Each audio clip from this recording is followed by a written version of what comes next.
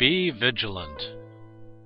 In Vajrayana practice, it is of utmost importance to respect and have faith in the Vajra master. No matter what kind of teacher you may have, do not find fault with him even if you lack faith, and especially do not criticize his fault, says His Holiness the 8th Karmapa, a great leader of Tibet's religious government and an accomplished master of the Great Perfection. If someone is talking about such things, it's best to avoid listening. Even if you happen to hear it, do not take it as true. Were it true, regard it as having your teacher's secret meaning. Rejoice in all your teacher's activities and strengthen your faith. And again, examine your own mind all the time. Until compassion has arisen in you and you have established a view on emptiness, you may temporarily forego your teacher's instructions, should they involve performing harmful or negative activities. You do not violate his teaching at this stage.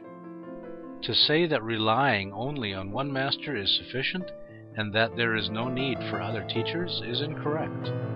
It is a mark of having been contaminated by negative forces. In past history, it is evident that great masters have relied on more than just one teacher. By making a multitude of offerings, servicing the teachers, and accumulating merit, they attained accomplishment. There are numerous examples like this. Sangha Pandita says, any instruction that is not in accordance with the Buddha's teaching, even if it comes from your teacher, can be ignored. A similar passage can be found in The Explanation on the 50 Rules to Serve the Teacher by Master Tsongkhapa.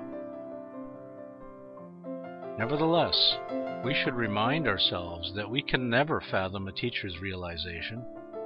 Only after thorough examination can we establish if his particular activity is harmful or beneficial to beings.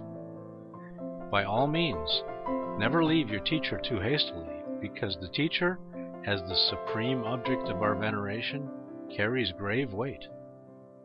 The repercussion of abandoning a Vajra master is the inevitable rebirth to the most horrific Vajra hells. It's best to exercise vigilance.